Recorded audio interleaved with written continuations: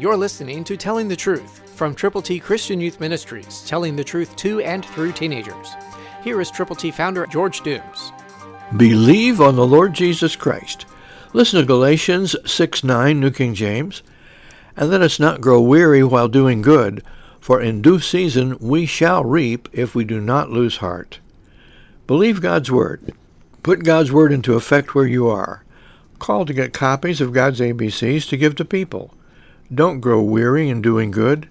You may say, I've already tried this, but there are people out there who don't yet know Jesus, and you could be the one to tell them how to get to heaven.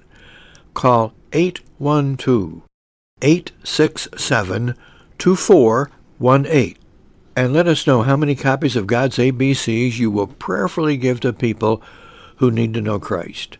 Call now, 812-867-2418.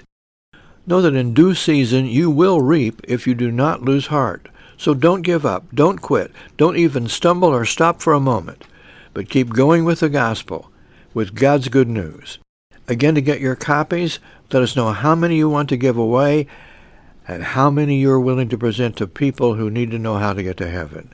Call 812-867-2418. God will bless you, and He will make you usable and use you. Christ, through you, can change the world.